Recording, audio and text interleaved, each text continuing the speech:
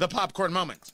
It's a story you need to hear to believe, then grab your popcorn because there is more. This is out of Virginia, a mom talking to a school board in Loudoun County and discussing the bigotry of critical race theory.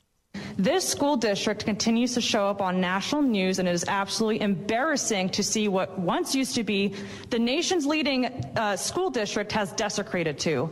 This school district is upon almost every single school district in the nation that continues to force teachers through mandatory training where we are told to examine our whiteness, white privilege, white supremacy, microaggressions upon every other thing that is absolutely stupid and racist.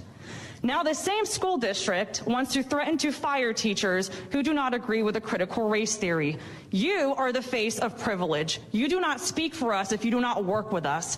If you keep up this racist insanity, you will have successfully stripped us of every ounce of love of teaching, and so far you have succeeded in doing that.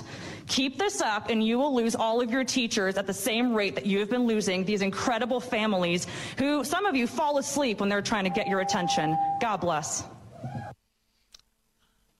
Guys, the fight against the woke is full on happening. It's just happening. And I could not be more thrilled about it. And I'm here for it, baby. I'm here for all of it.